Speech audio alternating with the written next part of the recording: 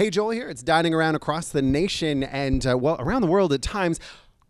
We're broadcasting live from the capital of American gastronomy, and I'm thrilled to be in the restaurant of a gentleman who has a much history here in the Bay Area, but also history in France and history around the world as well. And we're joined now by Roland Passot. He, with his wife Jamie and his brother George, have a Folie restaurant, and they also have Left Bank Brasserie and Left Bank Steak as well. I'm talking too quick for myself because I'm sitting in front of the gentleman himself. Roland, thank you for having us in your restaurant today. Thank you for being here, and it's good to have you here. And yes, our first baby was La Folie, me and Jamie. Then we opened almost now, it'll be 30 years next March. Really? Beginning of March, yes. That's amazing. And 30 years. Your restaurant is in the Russian Hill neighborhood of San Francisco. It's much loved by San Franciscans and visitors as well. And I personally have been fortunate to be here a couple of times, not only hanging out in the beautiful, fun, hip bar, which is such an amazing creation, but the restaurant itself. Monsieur Jacques Pepin chose to do an event here not so long ago. And for me, it just reminded me of the fact of the significance of your space and how much depth goes into it. And I think, it just this year made me realize for French fine dining, truly French food, and fine dining, we're the last of the Mohicans. We're the last really survivor of the French dining scene in San Francisco, the true French dining scene. Mm-hmm. There was Fleur de Lys, there was L'Étoile, Le Trianon, La Bourgogne, and all those restaurants, a little at a time, have disappeared, Ernest, and so it's kind of sad, to be the last one, but, we're still hanging there. There's a lot of other restaurants beside that, and that's why I opened Left Bank, the first Left Bank in Larkspur, but that was 24 years ago now, I think, if my memory is right. Mm-hmm. And in Larkspur, we opened Left Bank, and the idea was to do something a little bit more casual than La Folie, more like a brasserie where it reminds you of, Eau de Magot or Lips or Lip Brasserie or, all those great brasseries in Paris. Mm-hmm. Then you see, and also some of my Lyonnais cuisine that I grew up with. We have the Bouchon Lyonnais, who are some of the greatest bistro in France, And well, let me ask you this question then, because you did grow up in the restaurant business in Lyon. You started when you were 14 years old in the restaurant 15 business? 15 years old, but I was not in a restaurant business. My parents were definitely not in a restaurant business, but I had a passion, I guess. I was more a gourmand, maybe the passion for eating.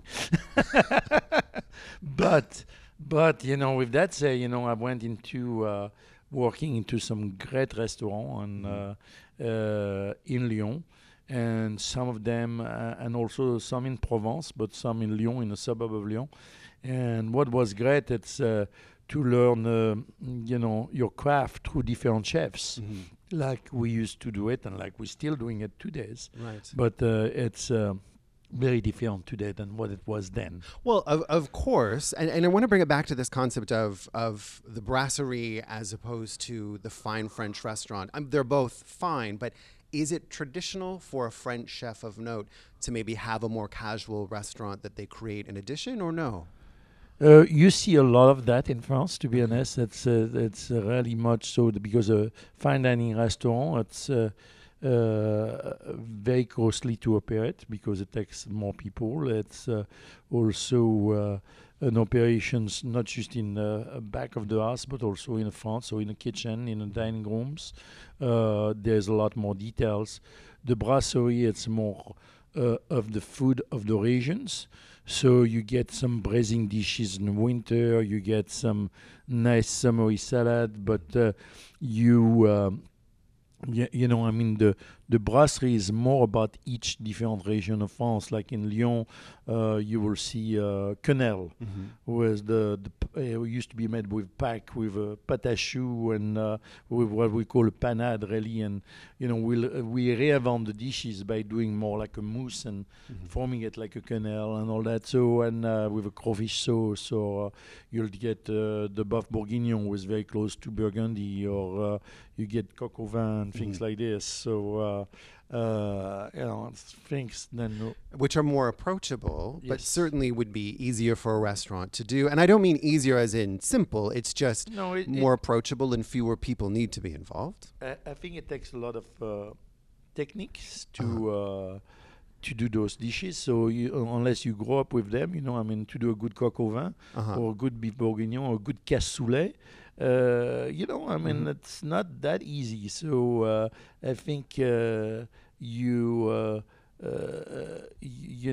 think a lot of chefs, unfortunately, today learn how to cook very differently, and they have not learned those basics. Right. So, but when it comes to true French food, that's what true French food is. Right. What we do here, it's a representation at La Folie, by example, a representation of French food, but using really local ingredients, and it's really influenced also by California, by also the people who live in California, from Asia to South America to Italians to everything. There's a little bit of everything. It's the true experience of the farmers market here. The brasserie, you still follow the seasons because it's important. So we just went through Clafoutis and through now it's going to be peach melba probably or things like this, and I'm getting hungry. And we'll do more seasonal dishes and using summer squashes with ratatouilles and things like this than you won't do in the winter, where you'll use more braise. So when you're working with the younger chefs or the newer chefs who are coming up, and I know here at La Folie you did a series of dinners really celebrating team members in your kitchen, your younger chefs who are coming up, which was fantastic. What do you try to do as an executive chef to bring your student chefs or your sous chefs up? What actions? So what's important today is to there's again a lot of talent in the Bay Area. You were saying it's the capital gastronomy of the United States. I do believe it. It's, sorry, New York. There is a lot of talent and a lot of great restaurants. So for me, it's to really involve the kitchen and not just the chefs and the sous chef, but also the line cook, everybody really, or the guy who's doing a stage, who is doing his internship here, to try to make them participate in developments of ideas and recipes. There is no stupid idea. There is no just come up with and I can say no to it. When we present it and we'll buy anything you need. But if it doesn't taste good, then it's not going to get on the menu. But there's a lot of things sometimes on a dish. It may not be all together yet, but this is the element. Maybe there's one element we're going to use in that recipe was really, really good. And if you were a young chef, as you were working in kitchens coming up, you would have learned that over time as well, because you work with these great chefs. And they would give you their opinion. Except their opinions was like, you do what I'm telling you to do. Where I think today is a lot more open as it's the teamwork. It's really a teamwork, talking about menus, about ideas, about what they see elsewhere when they go out for dinner, but also in social medias, in Instagram or, in Twitters or in different Snapchat, publications, because you'll see some beautiful picture. Hey, did you see what that guy did over there and this and that? And I think it opened your mind to a lot wider things. So things than before, it was like whatever the chef tell you to do, you do. He show you how to do it that way, and that's it. Where today is a lot more open to other methods, techniques, and you have to become yourself also a student as well. You're not just the teacher anymore. You can learn as much as they can learn. I think that's an exciting thing as well. Absolutely. And it would certainly continue to propel your restaurant forward because You know, innovation is innovation, what will sharing ideas, really mentoring people, but let them be comfortable in their own skin. Not, I was like I was saying before. It was a time where you couldn't even speak in the kitchens. Where I think now, people can give their opinions or give their ideas and say, hey, chef, I was thinking for the next salmon dish or the next scallop dish or the next lamb dish. I was thinking of that. Okay, let's put it together. Let's look at it. Let's test it. Let's see what and let's criticize it. It's very important to criticize it because otherwise, and it doesn't. If it's perfect, great. But well, you want to know it before it goes to the diner. You're not going to do it for the diner, but it's a work in progress. Every time you change the menus, then people will, they will team up together and present a dish, and say, okay, what do you think? Oh, it needs more acidity, or the vegetable here, I don't think it's the right thing, so it doesn't go with it so well, or and just continue the educations of everybody, and them, but yourself as well, And as the diner, it continues to engage us, which is Absolutely. important. So it's not exactly the same always. There are things that are coming along. You need to evolve, and longevity. We were talking about that earlier. The longevity, it's because we did evolve. We did a restaurant 5 times. We, there's always an evolution in front and in the back of the restaurant. I involve my server a lot in discussions about the food, but also about the service, about what the customer say about certain dishes, what's the feedback? Did they like it? Did you like it? Right. What do you think? Did they finish the plate? Did they clean it up? There's a lot of things, and how it's described, and what do you think? Is it, sometimes you get overcomplicated on descriptions. It needs to be clear to the guest. It cannot be like words then they don't understand either. And I've seen that happen in restaurants. Yes. I've seen both sides of it. I've seen something come out and it arrives, and I think to myself, did I order that? Yes. It's nothing what I thought I was going to be. Or the opposite. I'm like, this is insane in the best way possible. Yes, but absolutely. this is... And you kind of want to surprise the guest, but so I think it's where also the team is really important, the front and the back of the house. And that is true not just in fine dining, but also in bistro like Left Bank or Albi Steak.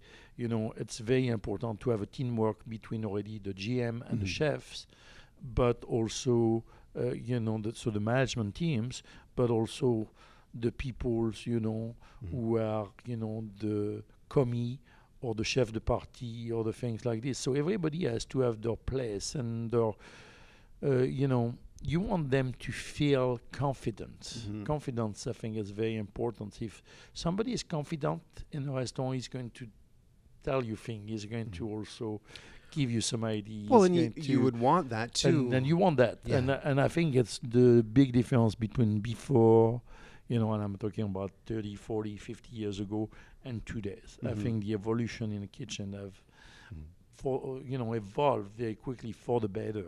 And I think that perhaps the diner and also the person who's worked in the kitchen, when I think of young chefs coming up and chef de cuisines, they dine out as much as possible. They're always looking to new things.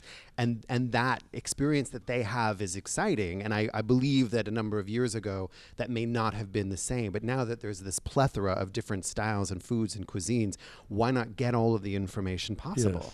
Yes. I think you're right. And, I remember for a while, people were calling, fusion cuisine. And I was calling it confusions because it was all over the place. But the world has become such a smaller place with a lot of different cultures because people live together. Right. A lot more than before, I feel like. Definitely here in the United States, it always was the case. But, in France, we didn't see so much Chinese Mhm. or Koreans, and now we do. Mhm. And definitely the Middle Easterns we saw, but I think it's all those spice and those flavors that we need to embrace, and we need to adapt it to our cuisine, Mhm. not just to, make a copy of a dish than they do, but say, Right. okay, this is really interesting. What could I do with that? I mean, Mhm. that spice, that flavor, where can I put it? Can I put it with the lamb? Can I put it with the Mhm. beef or this or And that? that I mean, and it's very interesting as long as you know how to do it. I think, Mhm. as you're going to go eat the true Chinese food and maybe find some flavors that you really like and say, I mean, that Mhm. would be good with my scallop Yeah. dish, I mean, and maybe I can Mhm. add a little bit of this and a little bit of that, I mean, and then And sometimes it takes one or two tastes to get there. exactly. Because I've and had I'm things not that I'm saying like, not so much with that. But you later. want. I think you want to take the traditional of both dishes and kind of elevate them to what it can be. So there's two culture. Let's say Japanese and French or Chinese and French. You want to make sure then they feed each other really, and they when the guest's going to get it, it's going to make sense. Yeah. It's not like, oh, it's shocking. Right. But They need to complement one another. they need to complement one another. It needs Yeah. to be well balanced. So, it's tricky. And, I think with the new generations of young cooks, they do a lot more of that. If you take the cooking school today,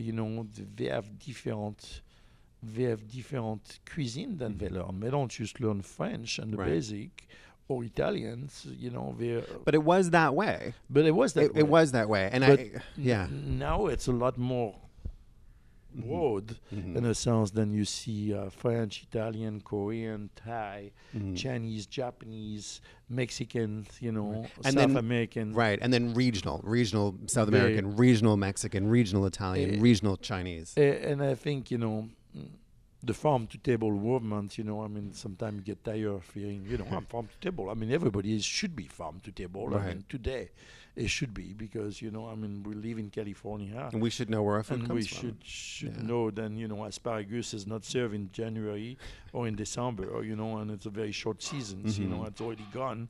But, I mean, it's things like this. Then, if I see something on the menu, then they're serving asparagus now, then I say, they're not coming from California. They're definitely not coming from California. So, I mean, yes, you can get things year round, but I'm not expecting to see cherries or peaches in December either. Right. Yeah. So it's things like this. You and wanted the cherries best is of the already best. done. We're done with cherries. There was a big heat wave. Cook the cherries. Yes, you can get cherry from Washington. They're still going to be good, and it's Washington cherries, but it's not California cherries anymore. So a lot of things. It's why I engage my chefs and cook to come meet me at the farmers market every week. I mean, I go shop at the market because I love it, and because you have a relation with the farmers. He tell you what he's planting. You can tell him, hey, I'm looking for such and such things. Could you do that for me? And let me. And then you help a business. Yes. And they help you because they have Yes, the and- most amazing product. Absolutely. Yeah. So, and it's fun, it's really rewarding to know the farmer, to know how hard they work and what they do and their challenges as well. But, I mean, to have a connections between the chef and the farmer. And, I think today's a lot of chefs, thank God, are going to the farmers markets and are celebrating the seasons. And it's a learning experience as well. It is. And I think that for we who have worked in restaurants in the front of house, there is that connection as well. I think it was always important for me to go to the farmer's market to know what was fresh, just for that aspect, because I mean, when you test your first strawberries, oh my gosh, I mean, and, yeah, or your and first the peach that peach. tastes like a peach. It was Exactly. one of these like throw me back to my childhood when we had peach trees, and it was like, oh, I'm now in California, and this Exactly. is the most delicious thing, and it's got an ugly blemish on it, and I don't care because I want that peach, and that's it's a passion. And it does, remind you of your childhood if you have a garden or whatever. And if I remember my grandfather had that wonderful pear tree in his garden, and it seems like there was, high, like 30 feet high, and he used to put 2 or 3 sticks and a can attached, and we used to shake. We used to put the pear in it and shake the thing, and the pear would fold. So, perfectly ripe pear, but you eat that pear, and it's all the juice coming through your cheeks and to your, and it's what it is. It's or the best apricot, then you pick on a tree. So when we so lucky in California because we have all that. So, I think then there's classical French, or, more of fine dining, more creative, you still, can have a beautiful strawberry tart, right? And say, oh my gosh, this is wonderful, with the right crust, with a little maybe cream underneath. You're driving me crazy, that. And the whole strawberry, and you're eating strawberries. And, even here in the fine dining, sometime when I do, when we do our strawberry dessert, I want strawberry on the plate. So I made a strawberry dessert with plenty of strawberry, and I serve it in a bowl. It's beautiful, but, I don't want 2 strawberry on a plate and say, oh, this is my strawberry dessert. And that's, but it's fine dining. So, But I honestly remember there was a dinner I had. It was a restaurant called The Church in Stratford, Canada. And there was a lemon tart, which they were famous for. And it came with lemon tart with cherry. And literally they put 1 cherry on the plate. Literally. And I'm like, I am 19 years old. You're giving me 1 cherry? What kind of business crap is this? Like, I was so PO'd. It was out of control. And the people I'm dining with, they're like, shut up. This is a fancy restaurant. I'm like, no, really? I just paid $8 for a tart with 1 cherry on it. But I don't know. It just, it was the abundance of the season that I was looking for and for the flavor. I think and I think it's important, to, first of all, sometimes if the portions are so small, then you want the second bite, and it's great. But if you don't have that second bite, sometimes it's not enough to really wake up your taste bud completely, and maybe even to share it with your companions or your wife or your kid, and say, have a bite of that. I think that's an important part of dining too. You share everybody's a little taste of this, a little taste of that. It's fun. We took our kids to Left Bank every single weekend almost, and we did that for for almost until they get. We still do that, but they don't go with us as often because they're older. At 18 years old, my son is here today working in the kitchen, but usually on Saturday there was our day where we'll take them. Or Sunday as Left Bank, as a chef in a restaurant, they had to eat anything, and if there's something they didn't like, it's okay. They don't, but they eat like we ate. Right. And I think it's very important to get your kids to eat and spend time at the table. I think it's very, very important. And as a chef and as parents, that was part of what you did when their kids were growing up. Absolutely. Come, eat, enjoy. Left Bank, LB Steak here at La Folie. Taste. I think it's very, very important. Then we do that on regular basics, even at home. I think, sitting with your kids as a family, turning off the televisions or the phone today's, and making sure they don't play video game when they talk to you or when you're having dinner. I think it's such an important moment because it's the only time very often then you share with your day, how your day went, what you're doing next week, what your kids are doing, and today, unfortunately, there's a lot of distractions. Yeah. So, but a good meal can really help with those distractions. A good and a Wi-Fi blocker. and a good meal, and you're sharing a lot of things at the table. You're spending, if you can spend 2 hours a day at the table, it's great. Some people cannot do that, but spending 2-3 hours a day at the table, it's great because you have friends, you have families, you have, so many great memories, and it happens at the table. And I think people need to continue celebrating life, and they do by going out to restaurants.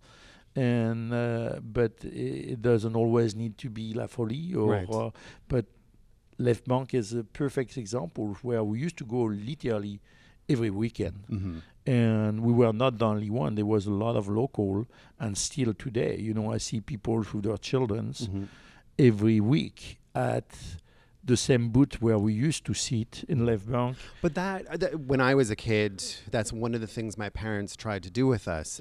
As often as they could, as often as they felt they could. There were 5 children in my family, so we didn't go out tons of times, but we did so, I think, in order to not only give us the experience of dining out with our parents, but also learning to be in a restaurant. And it helped us, and it helped us be aware of those around us, and it helped us try new foods. Behavior, but also try new foods that my mother might not cook at home because it's either expensive or too much or a pain or whatever it is, something that might take 3 days. She's like, we'll just have it at a restaurant, and then we could all taste it. And they never forced us, which is something that I thought was smart. It worked for us. But if one of the other kids liked it at the table, you're damn sure the rest of us are going to be like, we want it too. So we all moved that along. Roland, thank you so much for having me today in your restaurant. It's a pleasure to have you here. And I appreciate it. And talking about food and wine and sharing and loving and everything else. And all of those delicious things. Listen, you have 3 Left Bank brasseries, correct? So Larkspur, Menlo Park, and Santana Row in San Jose. I love Santana Row. It's so much fun. Every time I go there, though, I want to buy a Tesla. But I love Santana Row. Those Tesla are beautiful. And I have 2 steakhouse, LB Steak in Menlo Park and LB Steak also in Santana Row. And Santana Row as well. So LB Steak is lbsteak.com. Left Bank is leftbank.com. That's Left Bank Brasserie. The 3 locations, Larkspur, Menlo Park, and San Jose. And, of course, Menlo Park and San Jose. Well, San Jose being Santana Row, Left Bank Steak, LB Steak. And the aforementioned restaurant La Folie, which you can visit at lafolie.com or in person, which is much better. It's 2316 Polk Street. It's on Russian Hill in San Francisco, right by Green Street. And this is the kind of restaurant that if you happen to be coming to San Francisco, find yourself at the bar. It's fun, it's hip, it's cool, lovely, amazing tastes and drinks. Make a reservation at the restaurant as well. So whatever you choose to do, it's a gorgeous place to spend some time. And who knows, you might even see Roland here because he's here quite often. I'm there all the time. I don't sleep here anymore, but almost. More food, wine, and travel right here on Dining Around next time.